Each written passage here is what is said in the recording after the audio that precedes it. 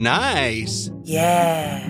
What you're hearing are the sounds of people everywhere putting on Bombas socks, underwear, and T-shirts made from absurdly soft materials that feel like plush clouds. Yeah, that plush. And the best part? For every item you purchase, Bombas donates another to someone facing homelessness. Bombas. Big comfort for everyone. Go to bombas.com/Wondery and use code Wondery for 20% off your first purchase. That's bombas.com/Wondery, code Wondery. If I asked you how many subscriptions you have, would you be able to list all of them and how much you're paying? If you would have asked me this question before I started using Rocket Money, I would have said yes, but let me tell you, I would have been so wrong. I can't believe how many I had and all the money I was wasting. Rocket Money is a personal finance app that finds and cancels your unwanted subscriptions, monitors your spending, and helps lower your bills. Rocket Money has over 5 million users and has helped save its members an average of $720 a year with over 500 million in canceled subscriptions. Stop wasting money on things you don't use. Cancel your unwanted subscriptions by going to rocketmoney.com/Wondery. That's rocketmoney.com/Wondery. rocketmoney.com/Wondery.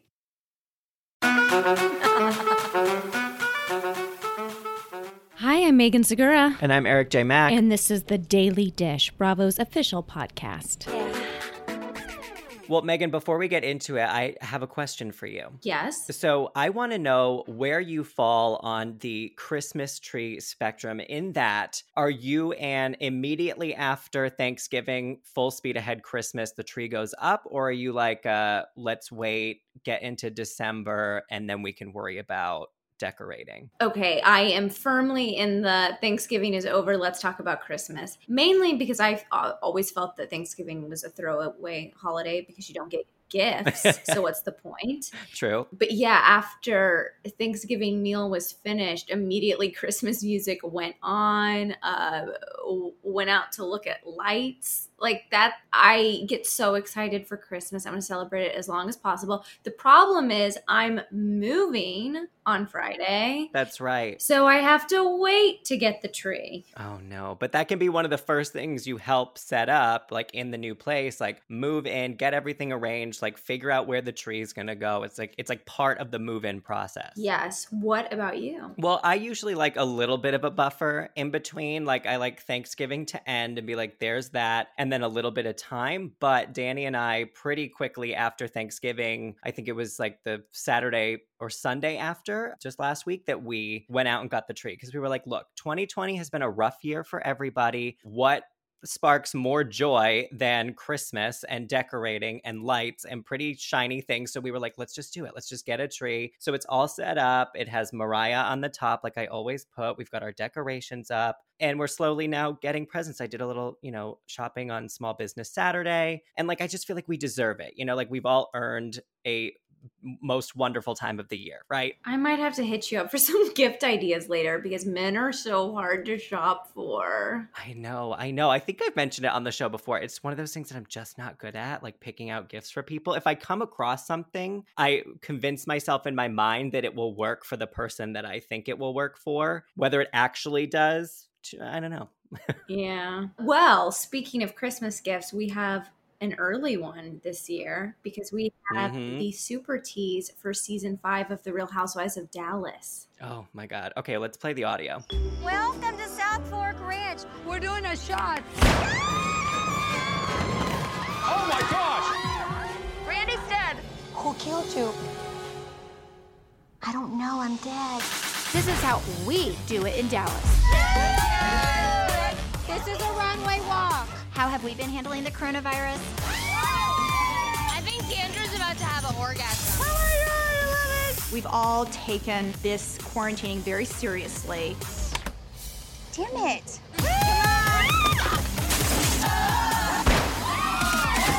Gotta say, it's been really nice having a doctor around. She's sweet and I'm sour. Is it? You're working every day. Your job is a little different than what we do. I'm better than Doogie Howser. All she does is give orders. No fighting, and be honest, I know that's really hard in this group. You're very two-faced. I'm not two-faced. That's a lie. That's a lie. We've been getting along as we've been quarantining. Am I in middle school again? Hell yeah. Give me my Birkin. That's my rose because I sure as hell feel like it. You think I'm an opportunistic person that does things for personal gain. You're darn right I do. I want to give them the childhood that I never had. I feel like you do not take me seriously. Probably true. Everyone wears a mask. I literally just shit myself. I may not be the type of friend that you expect, but I'm doing the best I can. You made one mistake, Brandon. One mistake. What you did was wrong. You know that. She's innocent, but then I'm targeted? I contemplated suicide.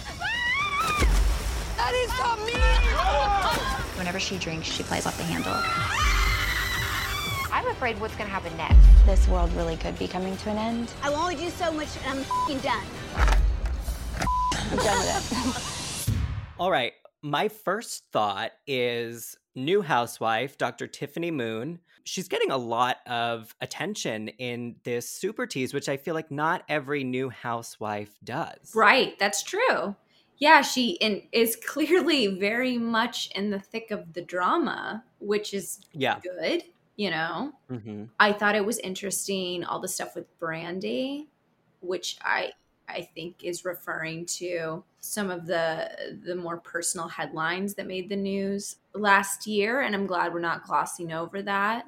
But I don't know. I guess it's weird because I know this, like, it was filmed in the time of COVID, but on one hand, they're wearing the masks, but on the other, they're out and about and they're all together. It's just very confusing to me. Right. Yeah. I mean, with something like a super tease, you're not really sure the actual order of events, right? So it's kind of like at one section in the middle, they're wearing those face shields, which I did notice we had those in the Real Housewives of Atlanta super tease too. So at least, you know, we're dealing with Orange County and Southern Charm right now where production had been shut down and it's just picking back up. So we're definitely going to see that COVID experience. But, you know, the face shields oddly don't bother me. You know, they're kind of like an accessory. And they work as a dramatic accessory because Deandra's sort of slamming hers down at the end. Right. Yeah. She's getting all dramatic, like slamming it down. And like Brandy's trying to figure out how to take a sip of her drink with it. Like that will definitely add a layer of physical comedy that we don't always get with Housewives. But there is an awful lot of like falling and stumbling and all of that too that we saw in this trailer. I am so excited. That premiere is January 5th at 9/8 Central. Also with Real Housewives of Atlanta just around the corner, premiering tomorrow, Sunday, 12/6, we have season 7 through 12 have been marathoning all week and I think are still going today. So check that out if you haven't, because we have a new season of Atlanta coming. Yep, that season 13 premiere is Sunday, December 6th at 8/7 Central. And perhaps my favorite season of Real Housewives of Potomac, probably everybody's, the finale is also on Sunday at 9/8 Central. So we are saying goodbye to a season that I have held very near and dear in the last, you know, few months being a part of the after show. So I can't believe it's coming to a close. But that said, this reunion is much needed. Yeah, I mean, we can't be too sad about the finale because the reunion is coming. All those pretty ladies in yellow. All right, well, what are we recapping today? We're talking about Real Housewives of Potomac, Real Housewives of Orange County, and Real Housewives of Salt Lake City. Plus, we have an interview with the leader of the Shah squad, Jen Shah from Real Housewives of Salt Lake City. Okay, let's get into Potomac. So the big situation that's going on in this episode really is, did she or didn't she Karen inviting Monique around the same time as Candace to this event, right? Right. Okay, so from my perspective, it seems like Karen was just trying to manage the situation to avoid them coming in contact with each other, but that's not really how everybody feels. Here is my thought that maybe Karen was, as you were saying, trying to manage it so that they weren't running into each other. Maybe that was her whole intention. Maybe she was trying to get them to see each other. But I do believe in my heart of hearts that if that were the case, it was coming from a good place. That she wanted them to be able to have some sort of... Yeah. But at the same time, now that it's gotten legally, you know, there's legal ramifications to all of this, I don't know that she would go that far. Yeah, no, that's a good point. And I think you can see it in Karen's face, how she is like rushing Monique out the door when she finds out that Candace is on her way. So maybe there was a miscommunication in the timing of the text and everything, but it was clear that she told Monique to come earlier and that she wanted Candace to come with the rest of the women so that Karen could have her way because she wants to be fair to both Candace and Monique through this whole process. And what's interesting is that in the after show, Karen actually admits that she should have clued Ashley into it, because we see Ashley being like, well, she said in Portugal that, you know, you weren't going to come. But I think that was Karen just like trying to keep it simple and not overcomplicate it and reveal anything in front of Candace. Like, she just wanted to keep it very clean and be like, no, Monique's not coming to the event because she came earlier than everybody else. Right, because if she says, well, yeah, I invited her, but don't worry, you're not going to see her, that just opens up a can of worms of, well, why are you talking to her? Aren't you my friend? And Karen's had enough of that. Yeah, exactly. And it sounds like even in this episode, Monique in her interview, she seems pretty understanding about it. Like, she gets that, okay, yeah, I want to come and support my friend Karen. I understand that she doesn't want to cause more of a conflict than already exists. So, you know, it was weird that, you know, Ashley brought up that you know, she said I wasn't invited in Portugal and all of that. But I, you know, at the end of the day, I think Karen was just trying to protect the two people in her life that she cares about. And, you know, I don't think everybody read it that way. Right. But I agree with you. Yeah. One question I have for you is, do you think that Ashley's family knew of her and Michael's, we'll call it the unconventional marriage, prior to this season airing, now that everything's kind of come out on the show? Yeah, it's so funny. I never even stopped to consider that. Right. On one hand, Ashley and her mom are super close. But on the other hand, that's not really necessarily something you would want to, you know, any aspect of your sex life, you're not really going to be jumping to talk to your mom about. Right. Yeah. It's not like, oh, baby Dean said his first word today. You know, like that's not going to come up in conversation in the same way. Right. Oh, and also Michael and I hooked up with this girl yesterday at an EDM concert. Right. Anyway. Yeah, no, exactly. I mean, it is just interesting because we see them sit down with Michael and Uncle Lump and Sheila. They're both there and, you know, holding Michael accountable for what he's done and not to excuse what he has done. But once you understand that other layer of Ashley and Michael's relationship, it just gives more context to the whole situation. So I do wonder if they would view it differently, or if they knew, or if they didn't. It's kind of hard to know. I feel like if I were him, though, I would make sure that the mom knew the truth. Yeah. You know? Like, I wouldn't want Ashley to sort of throw me under the bus. Like, shock and horror, can you believe he did this? It's a little bit more gray than that. I did want to say in this episode, because I believe in giving kudos where they are deserved. And Giselle looked really good at her photo shoot with her daughters. Oh, in the gold. Very beautiful. I just thought, yes. Well done all around. Well, yeah, let's talk about the photo shoot. She did look fantastic, which, like you said, kudos to you, Giselle. But, you know, I felt really, really bad for her in this moment. But I think we really got a glimpse into what her future with Jamal is going to look like, because he's not really around. Okay, not only that part of it, but the part where producers were like, were you upset? And she got really defensive and said, do I not seem upset? What do you want me to do about it? People will say that you are letting them off the hook. Are you disappointed? What makes you feel like I'm not? What makes you feel like I'm not? I mean, I was disappointed. What do you want me to do? Fall on the floor and in the fetal position and bawl out crying? Like, no, that's just not who I am. I just felt like you said, getting a glimpse at their future. She's always going to have to defend him now. Yeah. You know, everyone knows about him. Everyone knows the mistakes he's made. And I think that is the sad reality of getting back together with someone who's wronged you, is you are going to constantly have to apologize for their behavior. Yeah, no, absolutely. And that producer was Kamar, who we've had on the show, and he's part of the after show as well. And he's been with Giselle from the beginning of the show and has really seen this evolution of her relationship with Jamal. So even though he's a producer and he's really not supposed to take a side or whatever, you can kind of almost hear it in the question of like, Giselle, like, give us something. Like, what are you upset about this? And it is a moment that feels very real. And it's like her walls are up and she already, like you said, knows she's going to have to defend this relationship as long as she's in it. I don't foresee a time when that's not going to be the case. So it's a tough decision to make, but if she feels like it's the best thing for her and her family, then, you know, I guess we got to be on board with it. But do we? I mean, because even when she's later with her daughters, like, I don't understand where this relationship is going if her daughters are saying, do not ever move us. We don't want to move to Atlanta. Would y'all want to live in Atlanta one day? No. Never. I like Maryland. Yeah, no. Okay. Maryland's like mine. But when we do long visits, I want to go back home. But we have to have someplace nice to stay. Obviously, but like, it's not like I want to live there. I mean, they're at an age where that would be a very trying thing, you know, to uproot teenagers. And they just are so not on board. Even the idea of their dad coming to live with them for a week, they were very not cool with. I know, that was so interesting. They were like, what? How long? It is crazy to me that she can be so on board with this relationship then. Yeah, I know. I don't know. There's something I think that we're not getting, and maybe at the reunion they'll dig into it.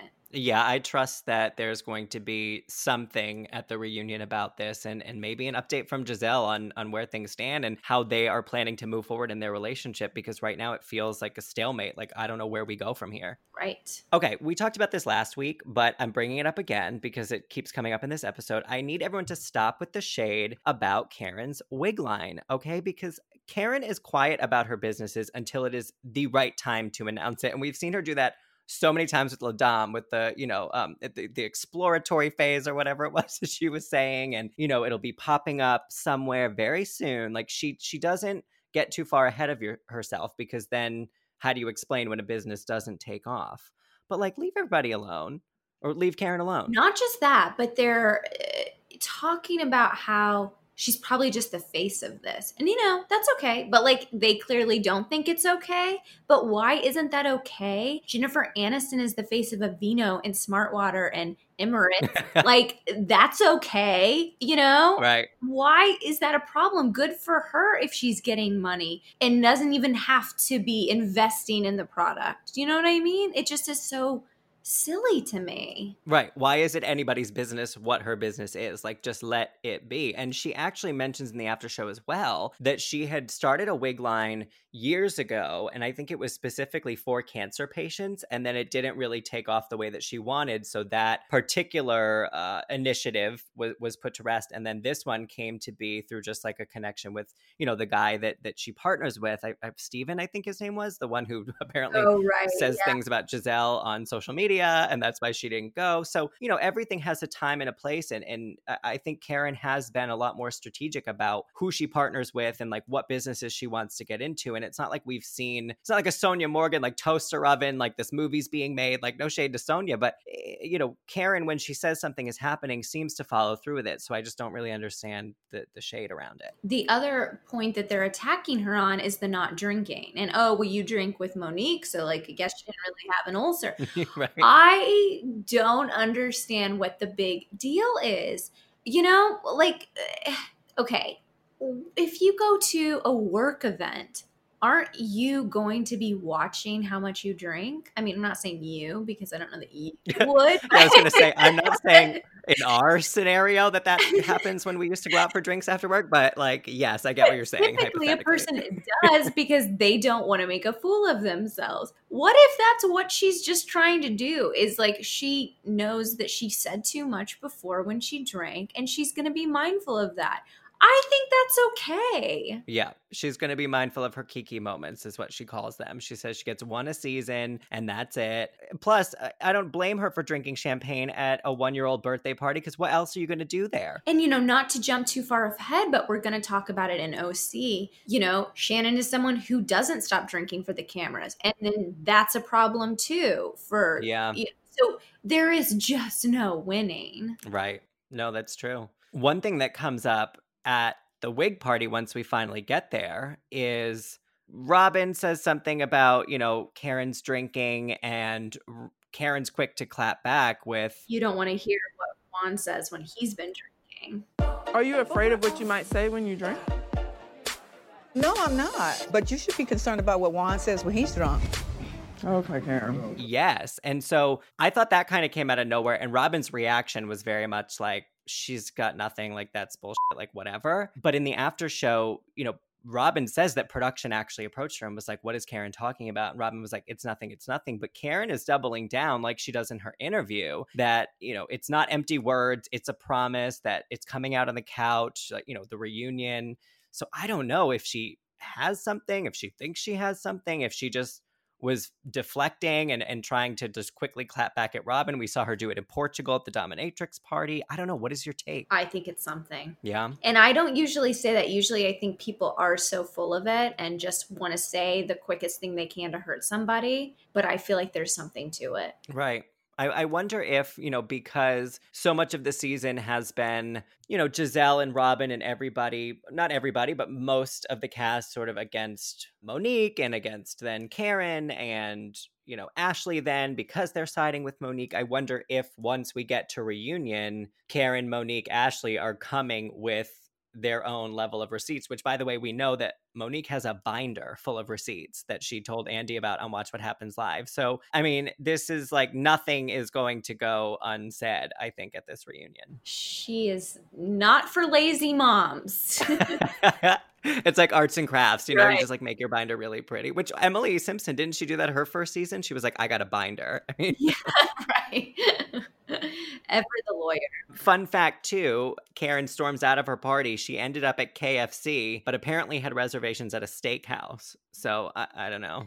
Ever since giving up meat, fried chicken is the one thing I really miss. Oh, yeah, I can imagine. Sorry. I'm hungry now. So I spoke with Real Housewives of Salt Lake City's Jen Shah about our shared connection, why she left the Mormon church, her friendship with Heather, and Coach Shah's amazing pep talks. Here's that interview. All right, so I know a lot of you guys are already proud members of the Shah Squad, as am I. So you will be thrilled to know that I am talking today with Jen Shah. Jen, what's going on? Hi, Eric. I'm so excited to be here. Thank you for having me. And Of course. we are at Shah Squad headquarters in Salt Lake City today. The chalet, right? The Shah Chalet. The Shah Chalet, yes. And Stuart is running around here. He's getting lunch right now at Harmon's, which is his favorite place.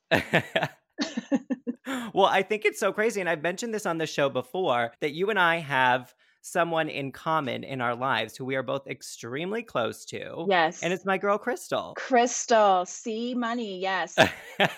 I love Crystal. I've worked with Crystal for so many years. She runs the operations. She's ran the operations in New York for years. Yeah. And because Crystal doesn't mess around. She's Puerto Rican and she gets it done in New York. That is absolutely true. And the reason I know Crystal is when I moved to New York City, she was my very first roommate. And crazy enough, she turned me on to Bravo really before anybody else. So the fact that we have this connection now and you are a housewife is just crazy. Like I remember I'd come home and she'd be watching Atlanta and then she turned me on to like Beverly Hills and the rest of them. And I was just like, what is going on? And then I got immediately hooked to Housewives. And now look at where we are. And now look at this. Isn't that crazy? It really is. It's all meant to be, I'd like to think. And when I was working with Crystal, at the New York office and kind of going through the process, I was like, oh yeah, I'm doing this, I think reality TV thing. And it was just in the beginning stages. And she was like, yeah, okay, whatever. And then when she's like seeing emails come across, she's like, are you kidding me right now? Wait, Jen, are you kidding me right now? She's like, wait, this is real. Yeah. Well, she is also a member of the Shah Squad. Tell us a little bit about the Shah Squad, the team that you surround yourself with, the people that keep you going. So the team I surround myself with, they're like my family because they are with me so much, with me more than my actual family is with me. And they're the people that I rely on. And so my squad they stay with me for years and years and years because we're a family. I take care of them. they take care of me, and it's more than just a job. It's, you know, like I said, it's a family, and we're in each other's lives so much, you know, 24/7. Like I maybe am in their lives a little more than they want. Like I'm waiting for Crystal to get, you know, to get married, and I'm going to plan a wedding. I need to get these things scheduled on the calendar. Oh my God. Well, you let me know if you hear before I do, because like I need to be in the loop on that too. Yeah, I'm going to push things along because this is just taking way too long.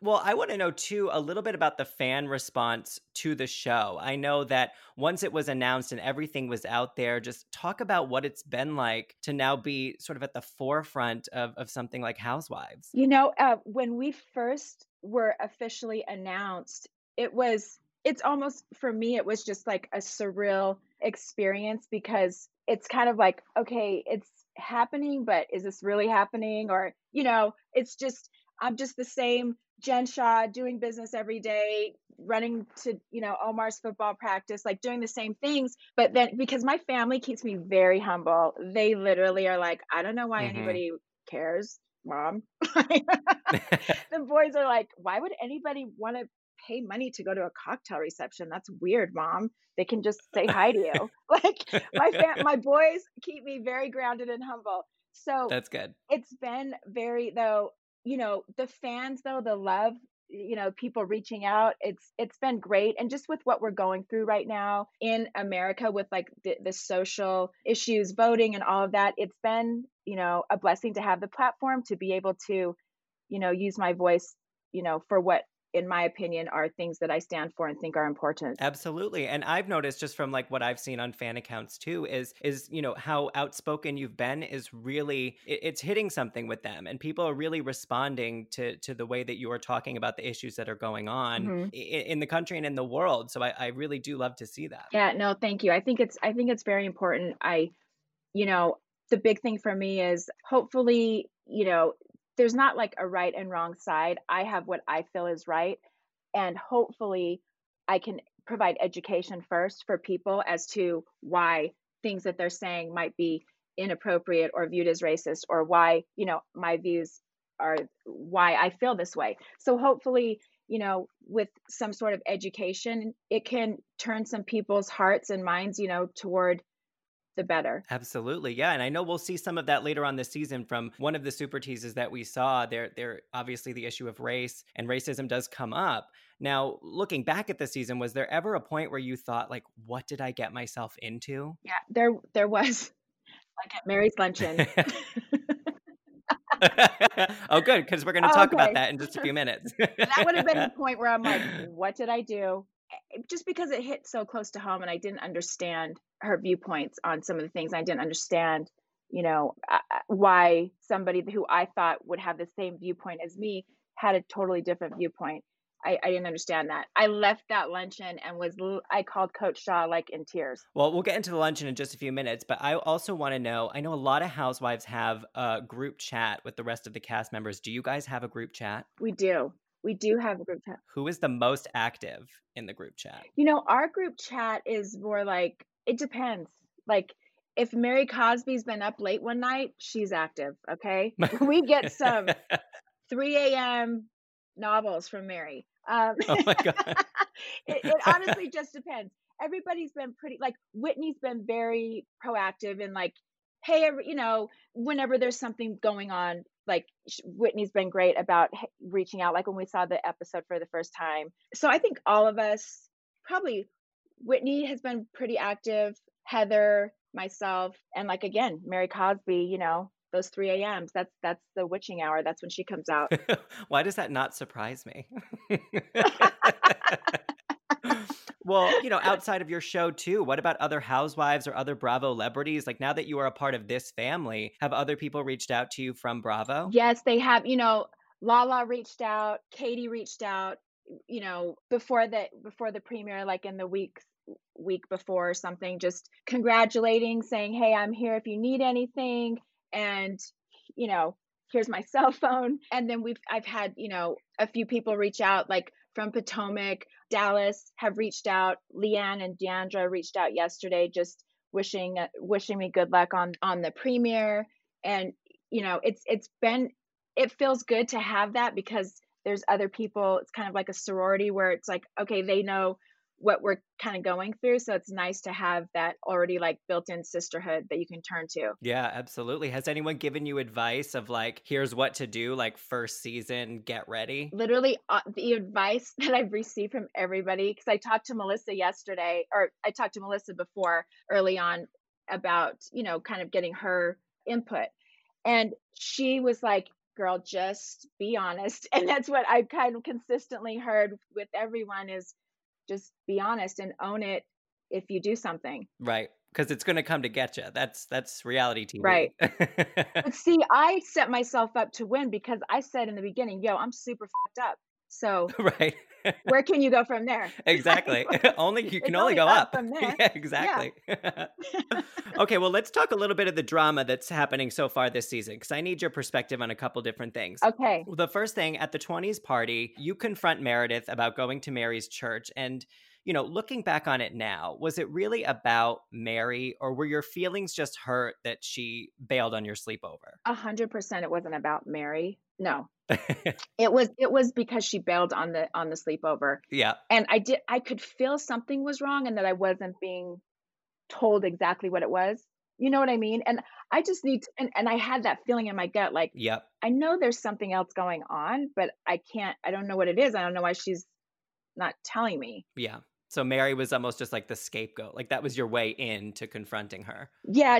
And also like, Meredith, we're friends. If you know what Mary has done and said to me, you know, why are you, you know, besties with her if you are concerned about my feelings? And so that was just another way for me to hopefully try to get Meredith to see my point of why I wanted to start a discussion, because Meredith is very like illogical in her thought process, right? So, but yeah, that conversation didn't go as planned.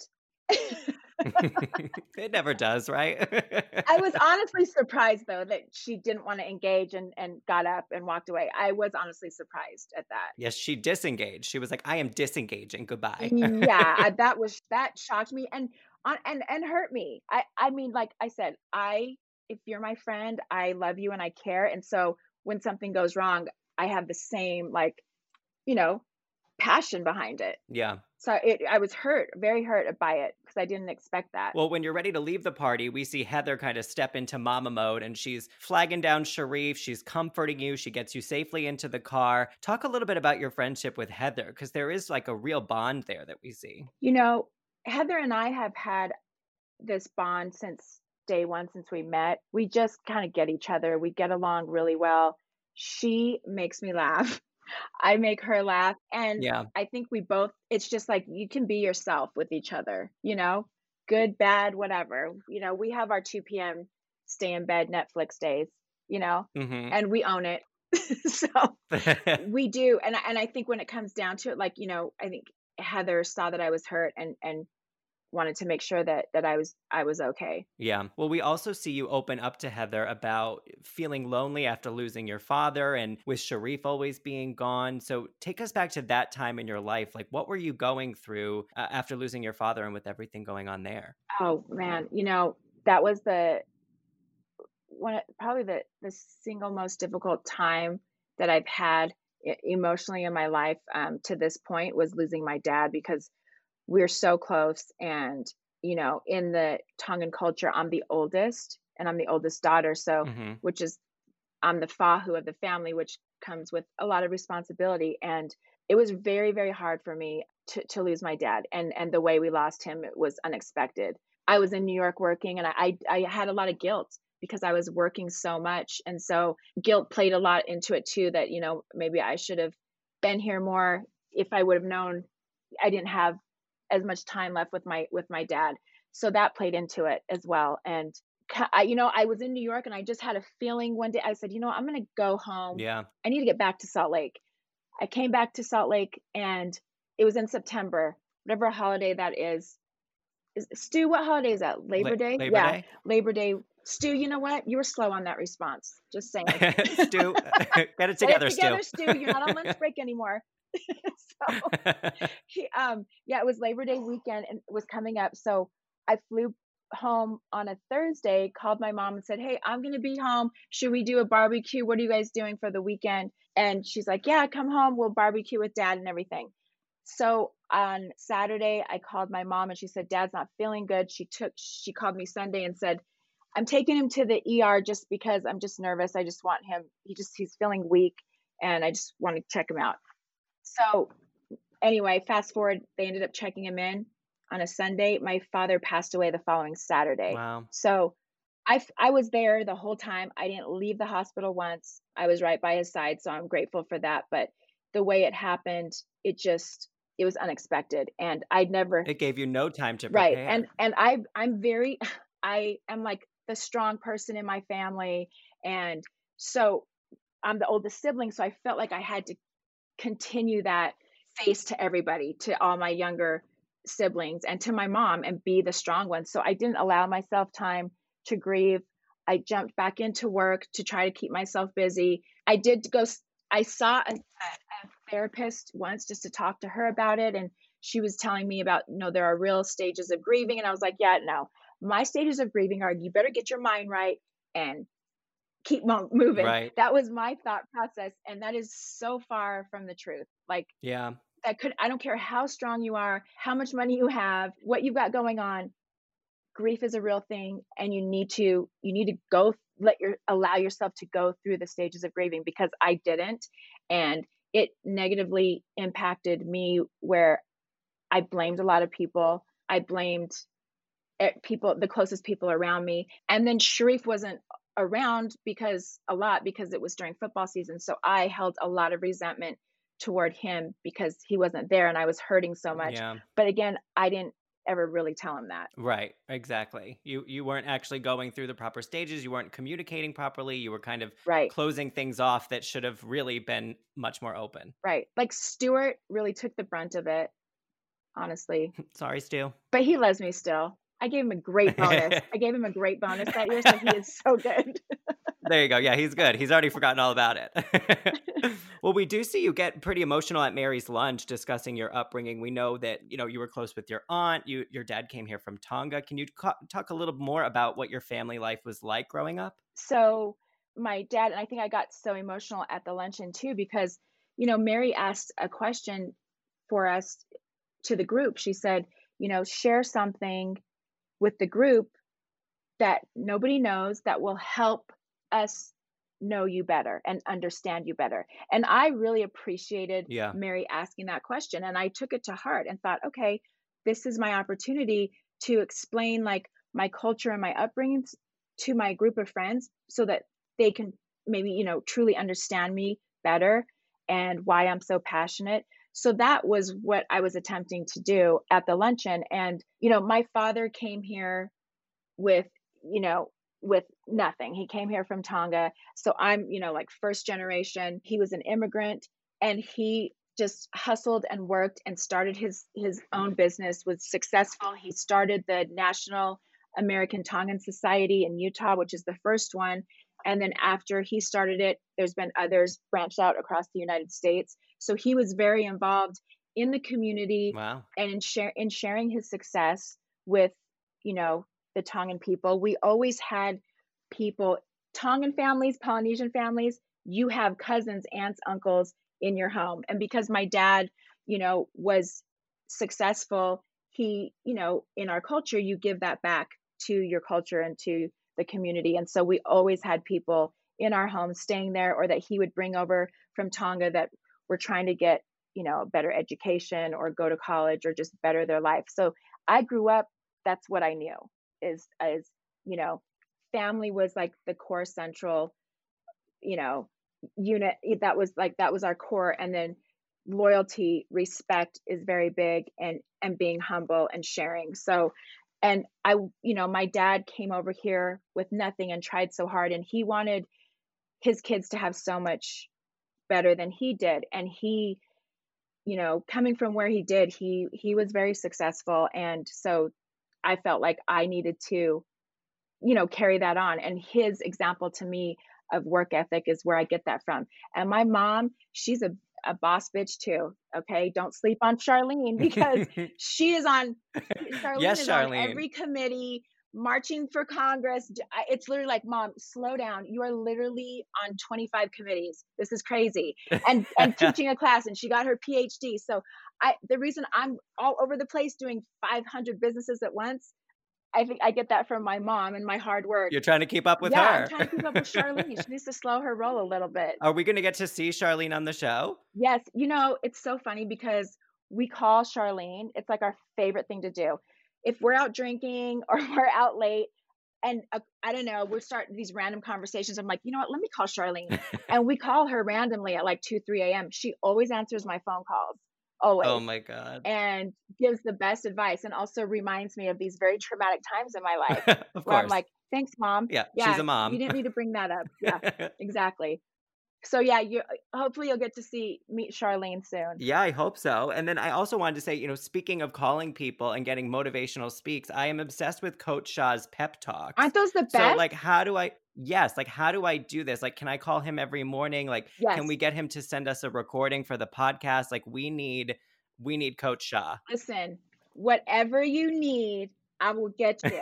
And we do that here. Like if I come in the office, because I need high energy so we can like be positive and motivated and, be innovative here and make money. So if I come in here and Stuart's over there looking pissed off because he doesn't have his Harmons, I'm like, you know what? Team meeting, we call Coach Shah and I'm like, babe, we need a Coach Shah pep talk. I got the team right here. And he already knows what that means. He's like, okay, got it. And he gets everyone fired up. It's so amazing. I mean, it's just he gets me just fired from what up. We've seen on the show already. I'm like, yes, I need this in my life, like at least once a day. I know. I think we're gonna do a Coach Shah pep talk app, Yes. so that all of America has access to Coach Shah. Like you set your alarm, and Coach Shah's like, that's what you wake up to. Yeah, I could Coach see like Shah. an Instagram series too, like just like videos on your Instagram of Coach Shah, just like talking us through the day. No, I'm telling you, he can get you going. Now, Papa Shah, that's who we really need the app for. Papa Shah, Coach Shah's daddy, that's where he got it from. Mm-hmm.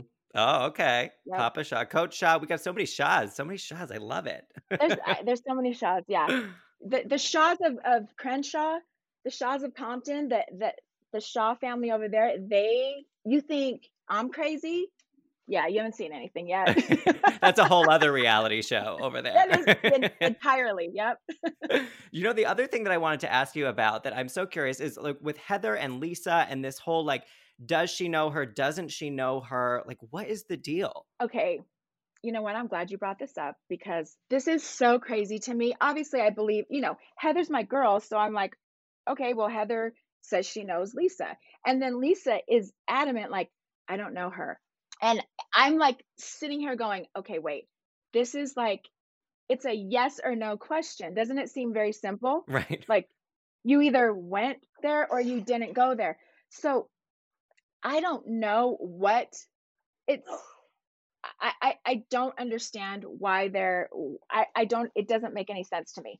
It's getting convoluted with, they knew each other through friends or not friends, you know what I mean? And so right. It's very confusing because to me, I'm like, okay, I'm just going to have Stuart go pull the school transcripts so we can get to the bottom of this because we need receipts. Yeah. Stuart, get on the receipts, please. Stuart went to BYU. Oh, well, then he's got the connection. Yeah. I mean, he went on a mission too. Come on, Stu. It does, to me so far, seem to be one of those like Mariah Carey, J-Lo, like shady kind of like, oh, I don't know her. You know what I mean? Like there's something personal there, I feel like. I don't know her. Yeah. That's why I'm like, you either know her or you don't know her. Or the third, it could be, are we pulling a Mary Cosby where you just don't remember? I don't know. Straight up. 3 a.m., not really sure. Yes.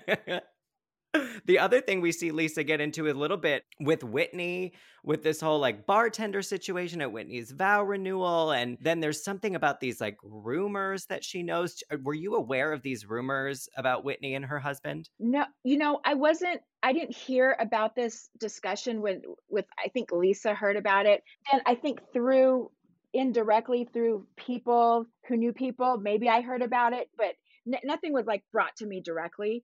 So I never really, it was through like multiple people, but nothing was ever brought to me directly. I think something was brought to Lisa directly. Is I see. what I mean, she has a stripper pole, so I mean, I don't know. Well, and also they mentioned on the show that there's like a strong swingers community in SLC because, you know, there is polygamy and all of that. So that, I mean, that was a fun fact I just didn't know before. Right. Stuart, is there a big swinger? No, you know what? There's some gym that we heard about. Stuart, this is one of the value adds of Stuart, okay, where he brings me these fun facts and tidbits. Where there was some gym. There's some a gym in Draper where it was like a swinger thing where they would go work out, and I don't know how you do it. Stu, put the keys in a bowl. What? Wow, you know a lot of details. Stuart says you put your keys in a bowl and you swap them. Stuart. What? Okay. Wow. I feel like we need to interview Stuart on this podcast because he knows. Another moment where I'm like, I don't feel comfortable with your answer, Stuart. I need clarification. Right. Crystal, what do you know about the swingers gym in Draper? Swingers gym and putting keys in the bowl. You know what? I'm on a mission now. I'm gonna get back to me in a few days. I'll get to the bottom of it. Even if I have to send Stuart and my other 3 assistants there to we gotta know, you know, do a sting operation. Know. Yeah. I'd love to know a little bit more too about, you know, converting from Mormonism to Islam, and maybe how has your new faith changed your perspective on the world? You know, that's a great question. One of the biggest reasons that I converted from Mormonism to Islam was the example of my husband, Sharif. And in Islam, you're not supposed to push the religion on anybody.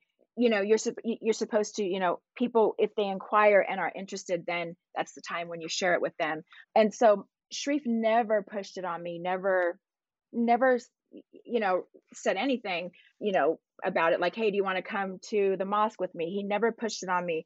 But because he's such a good person, like he has such a good, genuine and pure heart, because of his example and the values he has, I'm like, I want my sons to be like that. Yeah. You know?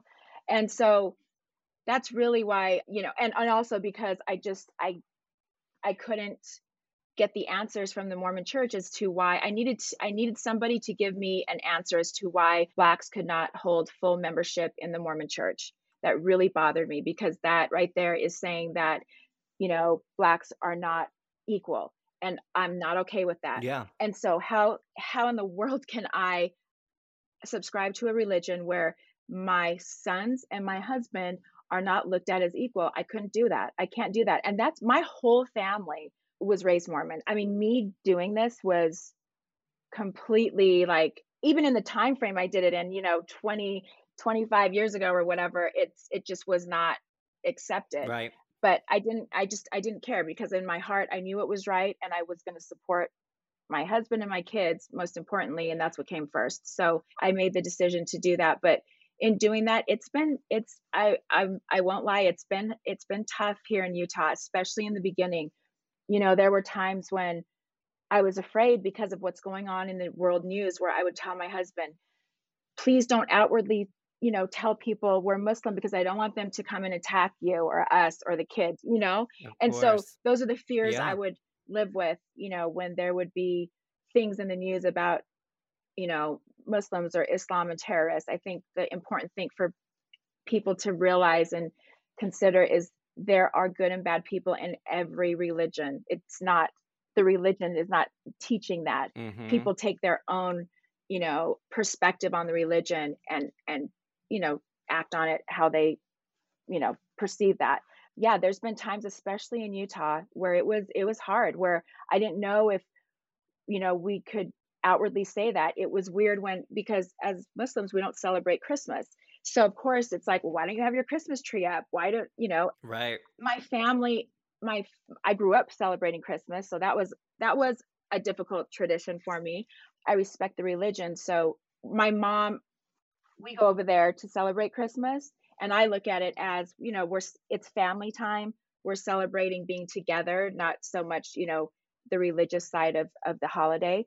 But that it was very hard. It's easier now because things are more diverse. There is more diversity here, and, you know, so it's gotten easier. But it is hard, and there's things that come up from time to time where not only do I have to consider the race issues here, where, you know, my husband and kids are Black, I'm a woman of color, but then you add on the religion to it, and it's just, it makes it, you know, even more difficult here in Utah because they don't understand, you know, all of it. It's been more difficult. They have a perception of Muslims, and it's not always positive. Of course. Yeah. I mean, and just looking back at this year too, you know, what have the conversations been like in your household with everything that's been going on? Oh gosh, you know, it's been just like so many people across the world with the Black Lives Matter movement and everything going on. It's just hit so close to home, where that's one reason I'm like, I can't stay silent, because this is my family. This is my family that I'm fighting for. Yeah. And, you know, the discussions we have with our kids, with our boys, I mean, they're much different than, you know, my cast members' conversations that they have to have. I've had this conversation, you know, with Heather or with Lisa specifically, you know, that she doesn't have to worry. Her kids can go out at 9:00 at night, you know, run around, her son can go drive his Range Rover, and she doesn't worry. I worry. My son goes out and drives his BMW, and I worry because he's Black. I don't want him to get pulled over because they think he stole the car, or what's he doing because he's Black driving a $90,000 vehicle.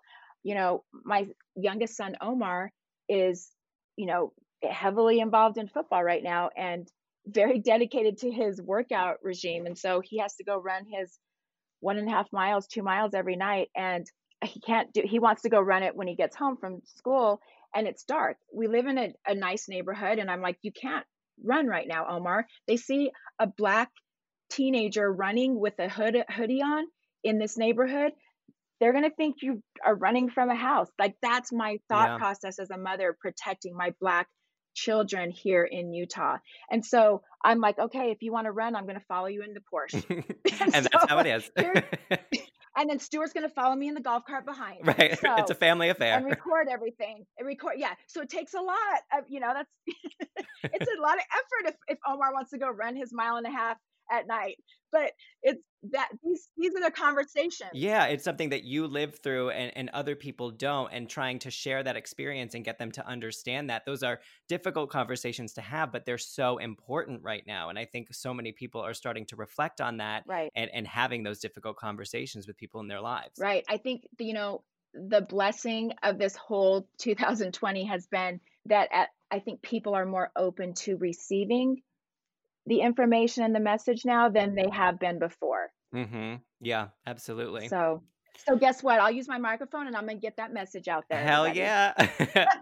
Well, Jen, this has been so much fun. Thank you so much for talking with me. I'm so obsessed with the fact that you're on this show. Thank you so much. Of I course. hope I can meet you in person next time I'm in New York. I know. Yeah, let me know, because, you know, I see Crystal all the time. I got to know when you're here. Yes. Maybe I'll make my way out to Salt Lake City as soon as all of this, gosh, you know, coronavirus is over. I would love that. I can teach you how to ski on the Bunny Hill. You need to teach me how to ski on the Bunny Hill, because I am terrible at skiing, and everybody who knows me knows it. So I will happily join you on the bunny slope. I will take you to the best ski resort where there's an escalator, and you ride up on the escalator, and then you ski down with a cute little assistant. And then you're like, okay, I'll do that 3 more times, and then let's go get a drink. Right. That sounds ideal. Perfect. Awesome. Thank you so much, Jen. Thank you. I'll talk to you soon. Okay, it's time to commit. 2024 is the year for prioritizing yourself. Begin your new smile journey with Byte, and you could start seeing results in just 2 to 3 weeks. Just order your at-home impression kit today for only $14.95 at Byte.com. Byte Clear aligners are doctor-directed and delivered to your door. Treatment costs thousands less than braces. Plus, they offer financing options, accept eligible insurance, and you can pay with your HSA FSA. Get 80% off your impression kit when you use code WONDERY at Byte.com. That's BYTE.com. Start your confidence journey today with Byte. Across America, BP supports more than 275,000 jobs to keep energy flowing. Jobs like updating turbines at one of our Indiana wind farms and producing more oil and gas with fewer operational emissions in the Gulf of Mexico. It's and, not or. See what doing both means for energy nationwide at bp.com/investing in America. Should we talk about OC? Yeah. Okay. I understand it is hard for Elizabeth to hear everyone complain about how much she talks about the divorce and her money. But it is annoying because you're only giving us some, you're not giving us everything. And I get that that's annoying to her too. But at the same time, there's just, you're opening yourself up to this. And to be a housewife is that you need to expose everything. Mention it all. And I feel like she's not mentioning it all. Yes. No, I think you're absolutely right. And we see her on the phone with her mom, and she's just saying, I don't feel like I have to justify my life. And it's like, well, actually, you kind of do, because that's what you're doing here. And if you're going to talk about these things, and you're going to talk about elements of your life, but stop at a certain point and only give us so much, you got to expect that people are going to ask questions. I am just mad cameras weren't there longer at the vow renewal reception or the after party, whatever, because apparently Shannon went off on Jimmy. Right. And Elizabeth's like, I have no idea what he said, what set her off, because I didn't get to talk to him this morning. And then they start talking about Shannon's drinking, which ever since Bronwyn got sober, I've been very worried that this is going to come up. Because Shannon was sort of her drinking buddy. The women have mentioned Shannon's drinking before. Yeah. It's been sort of a point of contention, I feel. Yeah. In past reunions and stuff. Yeah. No, you're right. I mean, if the cameras had been there, we would have had a lot more to go on. But right now, looking back at what we saw on camera, and Shannon, yeah, she was really drunk, but she didn't seem to be a mess or... Well, maybe a little bit when she was talking to Bronwyn's kids. But, you know, all things considered, she didn't get super angry. We didn't see her get super angry or anything. But I don't know. I wish we knew. And then Shannon last night went off on Jimmy last minute. Shannon did? Yes. She went off on how Jimmy? you're talking. I don't like your opinion. We were having a great time. Jimmy's so quiet. Yes. Wait, why? What did he do? I don't know what he did. I haven't talked to him yet. He left. I do worry about people who lash out when they've been drinking. You know, if she was yelling at Jimmy, let's say, we didn't see it, but that's what we're being told. Yeah. I just feel like there's always something under that. There's something behind it. And we'll talk about the mid-season super tease later, but is it something in her personal life? You know, what is sort of underlying that anger? Yeah, no, that's true. I guess we're going to see a lot more of that over the course of the rest of the season. Well, my last thought really on Elizabeth and her ex situation is, you know, I don't want my own gag order, so I'm just going to recommend everybody do a little bit of Googling if you want to know some stuff about Elizabeth's ex, because it is out there. I don't know how much of it is true, false, whatever. But after all of this time, you know, this many episodes into the season and all of the discussions she's had about her ex, I was like, I need to know a little bit more than what she's giving us. So, you know, I won't say anything, but, you know, do a little Google search and just... I need to. You know, I keep meaning to, and I don't. Yeah. I mean, hopefully, eventually we'll learn more from her exactly, but there's some interesting stuff out there. Okay, well, you mentioned that you thought Giselle looked so fantastic at her holiday shoot with her daughters in the gold. So I'm going to give Gina a shout out because we often,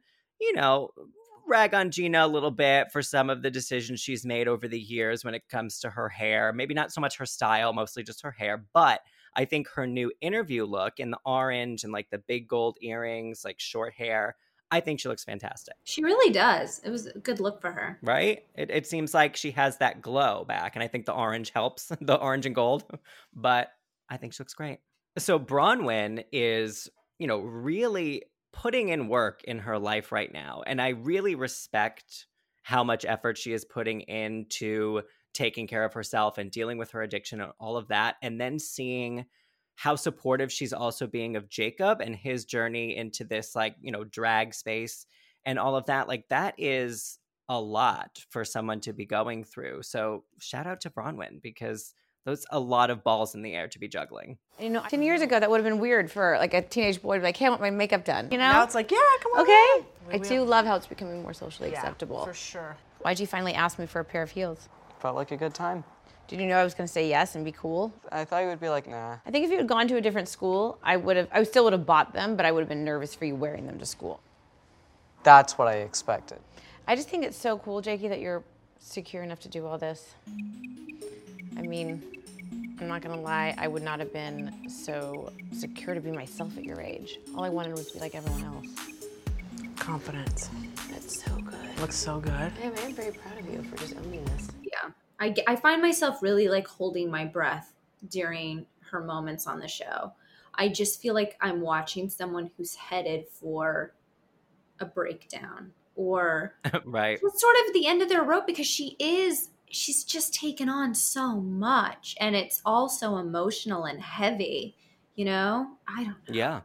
Well, and it's also the layer of being on a TV show. I mean, you're still dealing with cameras in your face, guys in your house, you know, trying to have these conversations. They're all preparing for coronavirus at this point, too. So it makes sense that everyone's anxiety is just at 100 right now. Can we talk about the mid-season Super Tease? Yes. Here's audio for the Real Housewives of Orange County mid-season Super Tease. Later this season on The Real Housewives of Orange County. Everything's changed. This is never anything that's ever happened in the world. But what if I died? All right, let's get you on your Zoom. You like my mask? I've been wearing the same shirt for 3 days. That's the universe telling us it's gonna be okay. Look at how Kelly's cooking. Ah! This is what it's like if you got implants. Right there. Oh, what is it? Oh my God. That's somebody getting eaten out there. Cheers to COVID-free. I'm gonna recommend that you social isolate. I just got a phone call and I tested positive.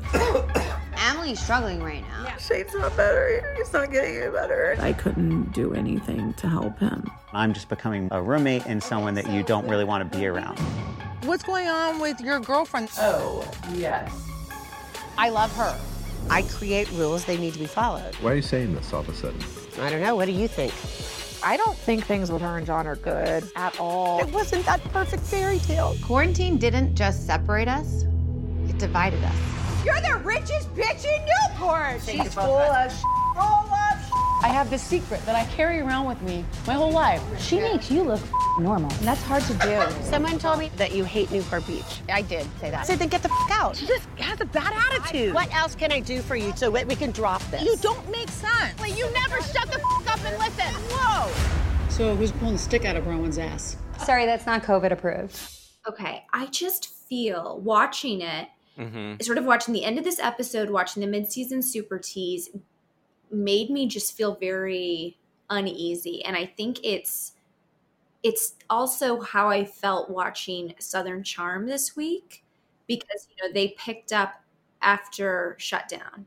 So we see them living their lives again. And watching this mid-season Super Tease for OC, do you feel weird? Because it's like, I feel like my life in New York has not picked up in that way. Yeah, no, totally. I definitely felt that way watching this week's Southern Charm. I think what I took away from the Orange County Super Tease is that they're getting back into their lives, but this particular group coming out of the pandemic and everything that happened in 2020, like Bronwyn says, there is a divide. Like, things are not going to be the same among these women by the end of this season in a completely different way. It's going to be completely different than the way it started. And that feels very weird. That feels like, I don't really know what will the reunion look like. I mean, it's like, whose side is anyone going to be on? Who's talking to who? Nobody seems to be talking to Bronwyn. Like, it does seem like things are going to escalate very quickly. And part of it is the pandemic. Part of it is everything else that happened this year and how outspoken Bronwyn is and all of that. But yeah, it does feel a bit uneasy, right? Yeah, I guess maybe in part I'm a little bit jealous. I mean, you and I have not seen each other physically since March. I know. Like, we talk every week, so I feel like, yeah, I mean, more than once a week. It's like more than just this, but it is crazy to think that other people in other parts of the country and even other parts of the world, they got back to normal in a different way than we did, at a different level than we still have. Yeah. And maybe that is like a New York thing. I don't know, but it definitely is just, it is different. Right. I will say, for this episode too, the most New York thing that's ever happened on Orange County is putting Gina in an Italian market. Like, come on. Oh my God. To me, an Italian market is like home. I love the pizza. I love the pasta. I love Donna behind the counter. Hi, it's nice to see you. I I just can't get enough of it. God, she was so happy. She was like lit up, just like so excited to be there. It was just like she was just home again, you know? Salt Lake City? Sure. Okay, so I just want to say that I also think that we're getting a rare experience watching first season housewives, right? Like being on the show will change them in ways they don't even know. But one of the ways I feel that Meredith is very innocent is she was talking to Jen at the beginning of this party. Jen is lit up like a Christmas tree. And she's like, Meredith, why aren't we hanging out tonight? What's happening? And Meredith could say, you acted crazy in front of my kids. My son thinks that I shouldn't be hanging out with you. Right. But Meredith says that she didn't want to bring it up at the party, AKA on camera. And I just felt like that was the most unhousewife thing ever.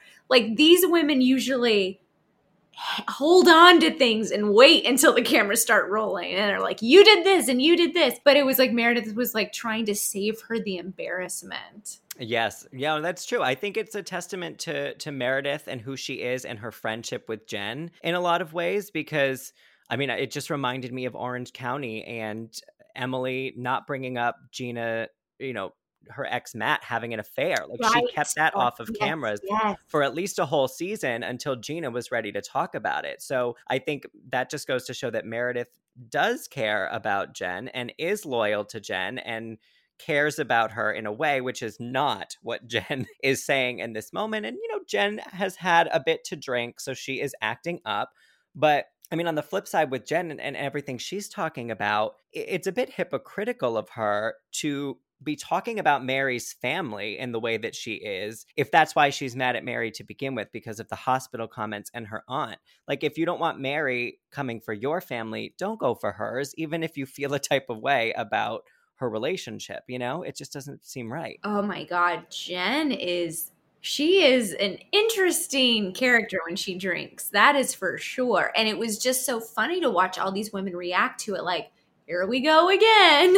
You know? Right. This isn't the first time, right? Like it was like Heather like sat back and kind of watched it all unfold and knew exactly when she needed to step in to like get Jen out of the situation. But she was like, oh, well, you know, it's not ready yet. And then once it got to a certain point, Heather was like, all right, she's got to go. I am worried for people's livers when we can go to bars and like hang out again. Like just that first night when people hang out again.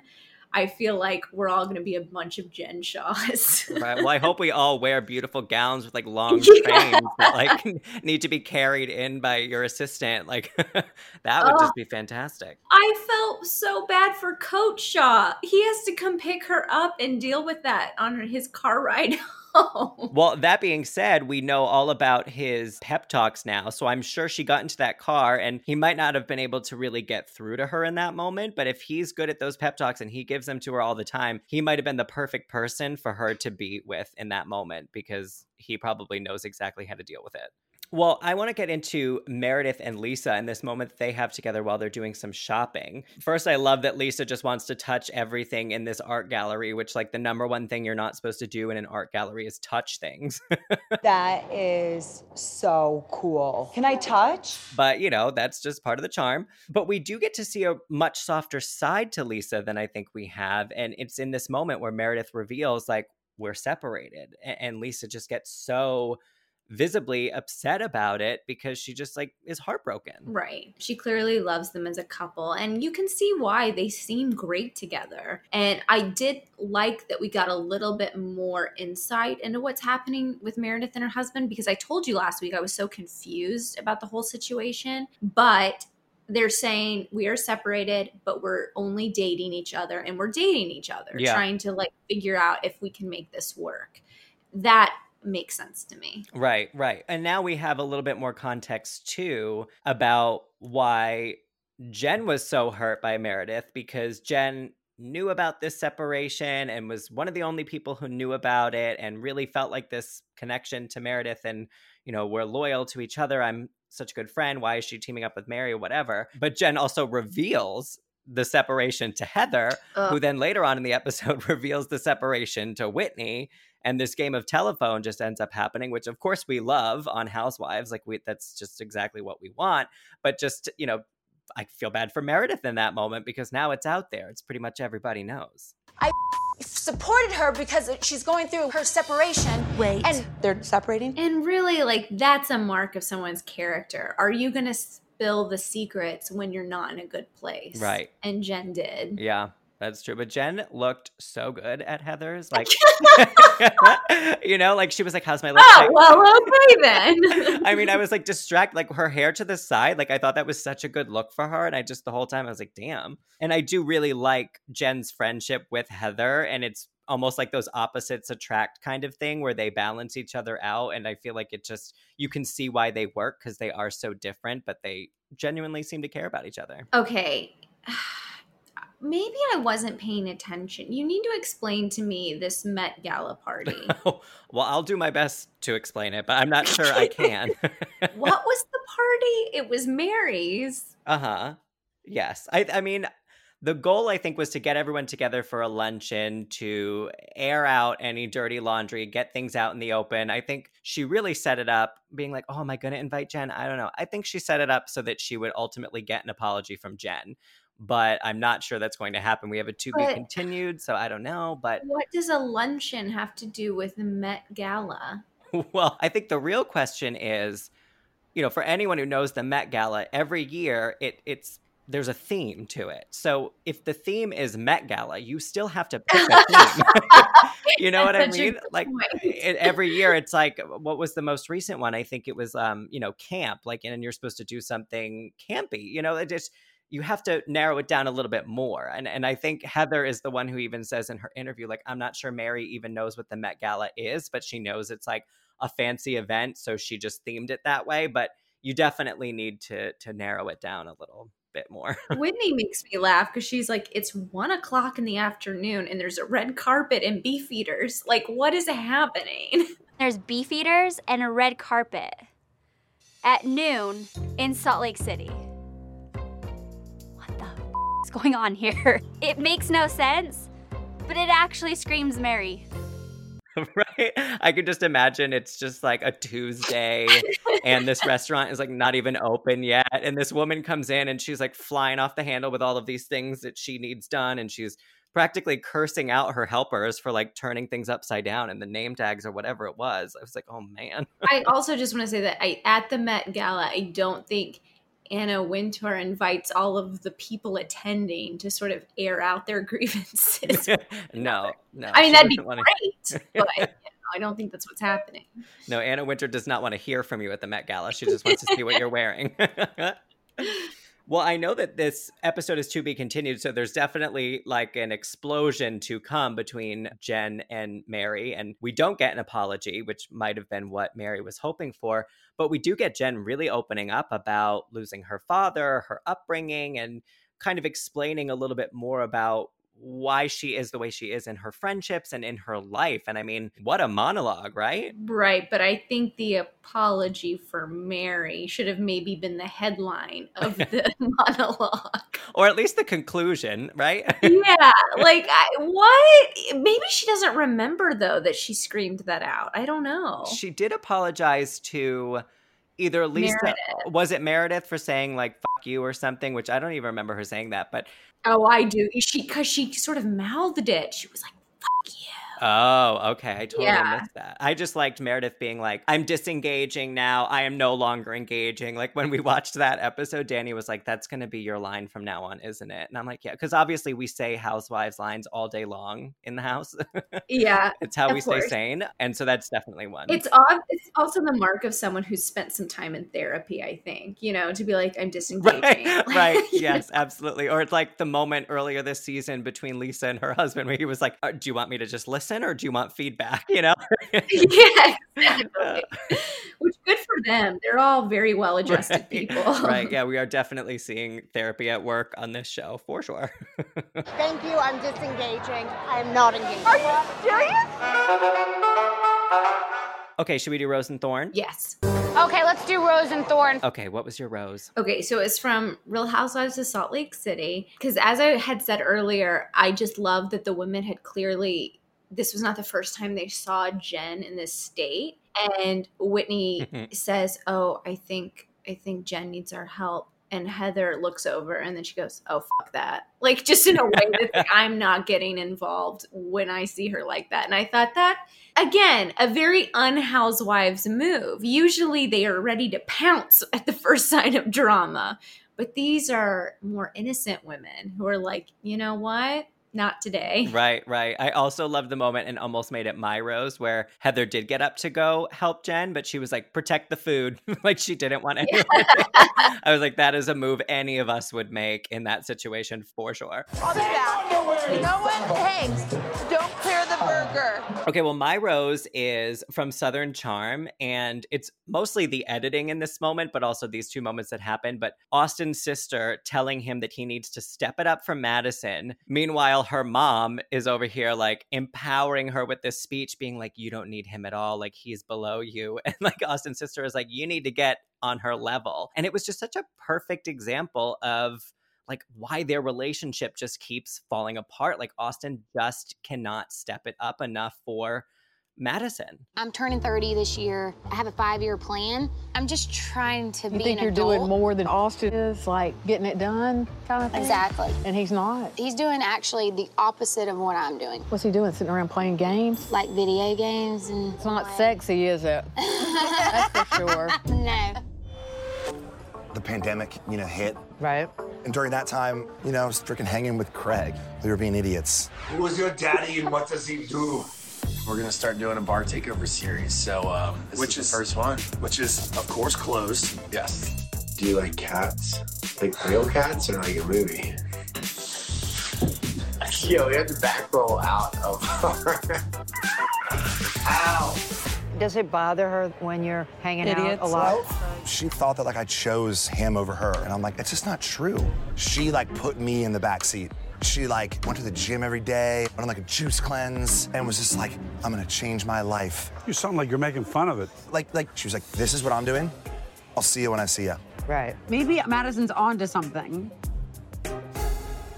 Who the hell's side are you on right now, Katie? Yeah, really. What are Katie, you? Are you kidding me? She has a kid. You either get serious, you get out. And I've been telling you that for a year. Sometimes when you share some of these stories, it makes me think, are you guys really compatible? She's a mom. It's a different level of adulthood. Yeah, I think that's the biggest thing. I think her being a parent changes everything. And I didn't really think of it as much last season as I do now. But now that we've really seen her with her son and she's on the show more, and it's not just, Austin's girlfriend that's there, we're seeing a lot more of who she is. And it just, I don't know. I wish they could work because I do feel like he does care about her and vice versa, but he's got to get it together. What was your thorn? My thorn was, Bronwyn was in the kitchen talking to her husband and daughter about COVID and everything, and her daughter is getting very anxious. She clearly, she talks about she suffers from anxiety and from OCD. And maybe Bronwyn was trying to distract her by talking about her own issues, but I just felt like for Bronwyn to then say, I'm really worried I'm going to relapse right now, I was like, oh God, I don't know if this is the moment to be sort of piling on when your daughter's already sort of worried about enough right now. Yeah, no, absolutely. Maybe not the time and the place going into a quarantine lockdown and your daughter just expressed how stressed she is. She's going to need support from her parents and the family just as much as everyone will need. And, right. To be fair, as much as Bronwyn will need. But yeah, it kind of made me be like, oh dear, this is... Let's not pile it on Rowan, please. What was your thorn? My thorn comes from Below Deck, and it is the snow crab salad presentation that Chef Rachel put together because, I'm sorry, but it did look incomplete. I think you need to add a garnish. You need to do something. I understood where the guests were coming from, being something appears to be missing from this plate. And, I do like the sort of minimalist, simple style, but just add a little something just so they know that something isn't supposed to be there. You know what I mean? Yeah. Well, speaking of Below Deck fans, we're breaking out our recaps in separate episodes, so be sure to check that out. And we'll be back with an all new episode next week. 10, 9, 8, 7, 6, 5, 4, 3, 2, 1. And remember, watching Bravo isn't a guilty pleasure. It's self-care. Guys, let's keep the conversation going. We want to talk to you all week long. You can find us on Instagram at Bravo Daily Dish. And on Twitter at Bravo TV. Just don't forget to use the hashtag Bravo Daily Dish. Or reach out to us personally. I'm everywhere at Meg Segura. And I'm everywhere at Eric J. Mack. That's ERIK. And if you're on Facebook, join the Daily Dish Facebook group. You can post about what you're watching, your favorite shows, who's your favorite housewife, ask a question, start some drama. There's a lot of good stuff in there, so check it out. You can also learn more about the podcast at bravotv.com. Bye, guys. Bye. Looking fine, and I got my girls with me. With the boys at the table getting tipsy. Miss me, kiss me one more time. Welcome to Pura, the most pristine, safe, climate-stable city on Earth. A haven amidst the wreckage. Here, you're safe from heat domes, superstorms, water bandits in the outer lands. There's no crime in Pura, no murder, no suicide, and best of all, there's no cost to join us. In Pura, we promise to keep you safe. They killed her! You took everything! In a world that doesn't feel so safe anymore, we're waiting for you. Here, in Pura. The Last City is a new scripted audio drama from Wondery. Enjoy The Last City on the Wondery app or wherever you get your podcasts. You can binge all episodes of The Last City right now, ad-free on Wondery Plus. Get started with your free trial at Wondery.com/plus. Hey, you. Psst. It's Jason Bateman. Have you listened to Smartless? Smartless is the podcast that I host with my friends who are more like brothers. The super talented and funny Will Arnett and Sean Hayes is JJ, why are you whispering? Well, there's a psst in the copy. But people are listening, so it's like they are listening. Okay. Yeah. In each episode of Smartless, one of us reveals our mystery guest to the other two. What ensues is a genuinely improvised and authentic conversation. Our mystery guests we'll cut this out too. Our mystery guests. All right, here we go. We got a lot of big famous people from different walks of life, and if you're a Matthew Wondery fan, then you're Emma going Stone, just Neil you come and deGrasse listen Tyson. to it. We're on Wondery right now, and you can listen to us. And no matter what you're doing, you're at the gym or you're in the car, just listen to the podcast. Sean, tell them where they can find it. Follow Smartless on the Wondery app or wherever you get your podcasts. You can listen to Smartless ad-free by joining Wondery Plus in the Wondery app or on Apple Podcasts. Bye. Bye.